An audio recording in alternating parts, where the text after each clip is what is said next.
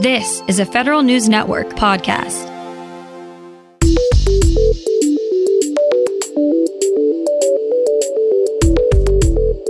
Coming up on today's Federal Newscast, a new bill signed into law aims to make it easier for small businesses to participate in the federal marketplace.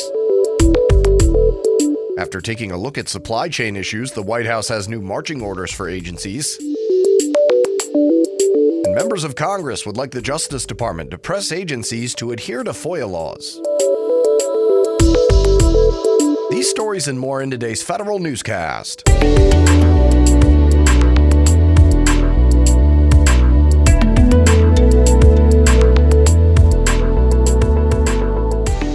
Welcome to today's episode of the Federal Newscast. I'm Eric White. A bill aimed at small business participation in the federal marketplace is now law. The Promoting Rigorous and Innovative Cost Efficiencies, or PRICE Act, requires the Office of Management and Budget to train the federal acquisition workforce on ways to make small businesses a central part of their contracting decisions. Senators Gary Peters and Joni Ernst introduced the bill. The Small Business Administration reports the government awarded a record-breaking $145 billion in contracts to small businesses last year, but the number of businesses receiving prime contracts is decreasing.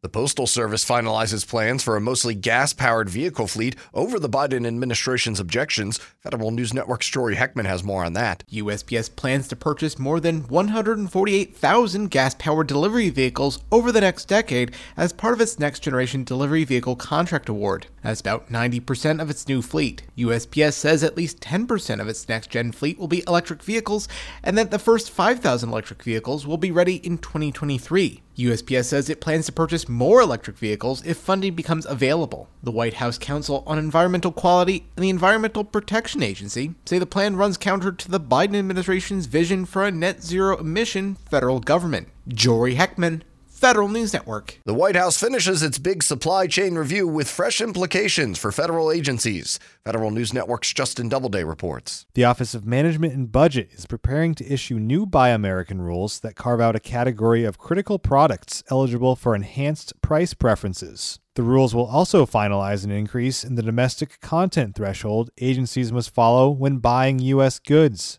The actions come as the Biden administration wraps up a year-long review of U.S. supply chains. Officials believe the new rules will help American manufacturers secure government contracts and expand their operations. Justin Doubleday, Federal News Network. Vacancies in high-ranking positions across the executive branch could soon be reaching a point where they disrupt the Biden administration's agenda.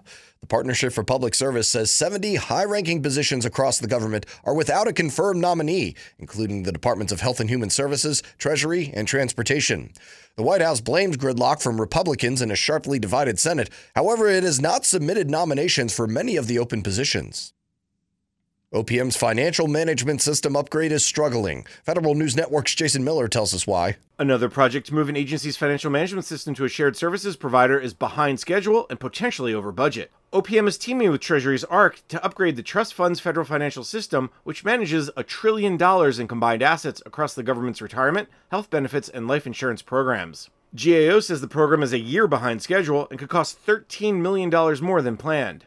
Auditors say the reasons for the struggles are several, including a lack of funding and a systems integration challenge with Treasury's shared services platform. Jason Miller, Federal News Network. Lawmakers are pressing Attorney General Merrick Garland to hold agencies accountable for following open records laws. A bipartisan group from both chambers of Congress says Garland needs to send a clear message on compliance with the Freedom of Information Act. They cite recent audits that show agencies are denying more FOIA requests while the backlog of requests continues to grow. Lawmakers are urging Garland and the Justice Department to issue new guidance that emphasizes openness and transparency. NASA is finally ready to move out with its $1.8 billion contract for IT services, including communications, cloud, data center, and cybersecurity support. The Government Accountability Office upheld NASA's award to Leidos for the Advanced Enterprise Global Information Solutions contract. SAIC had protested the award to GAO, claiming Leidos gained an unfair competitive advantage by hiring a former NASA official as a consultant for proposal preparation. GAO disagreed. The Army says it plans for digital transformation work best when commanders have easy access to data and data analytics. The service's chief data officer found that innovation flourished in areas where decision makers can get the specific information they need. The Army is currently implementing a strategy to modernize its IT institutions. The leader of the Army's Public Affairs Office is stepping down. Federal News Network's Scott Maucione explains why. Brigadier General Amy Johnston is moving into retirement after an investigation from the Army Inspector General, the service told Federal News Network. Johnston led the Army's Public Affairs Department. She came under fire after 97% of respondents to a workplace climate survey of her command found it to be a hostile environment. Sexual harassment and racial discrimination were also reported.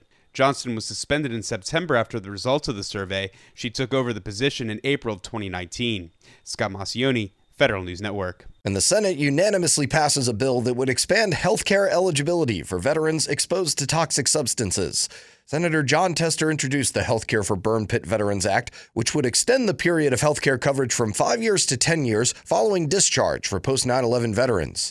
The legislation would also improve training on toxic exposure for Department of Veterans Affairs employees and require VA to set up toxic exposure screenings for veterans. The bill now moves on to the House.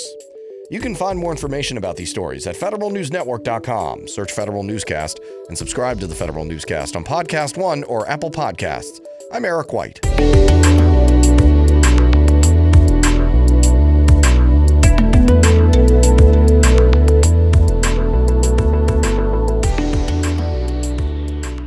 Reconnect with a carpool or vanpool. Even if you're commuting just a few days a week, Commuter Connections can match you with others that live and work near or at the same place as you. Prefer taking the bus or train? There's never been a better time to reconnect with transit. Plus, you have the added comfort of knowing Guaranteed Ride Home is there for any unexpected emergency for free. For more options, visit commuterconnections.org or call 1-800-745-RIDE. Some restrictions apply.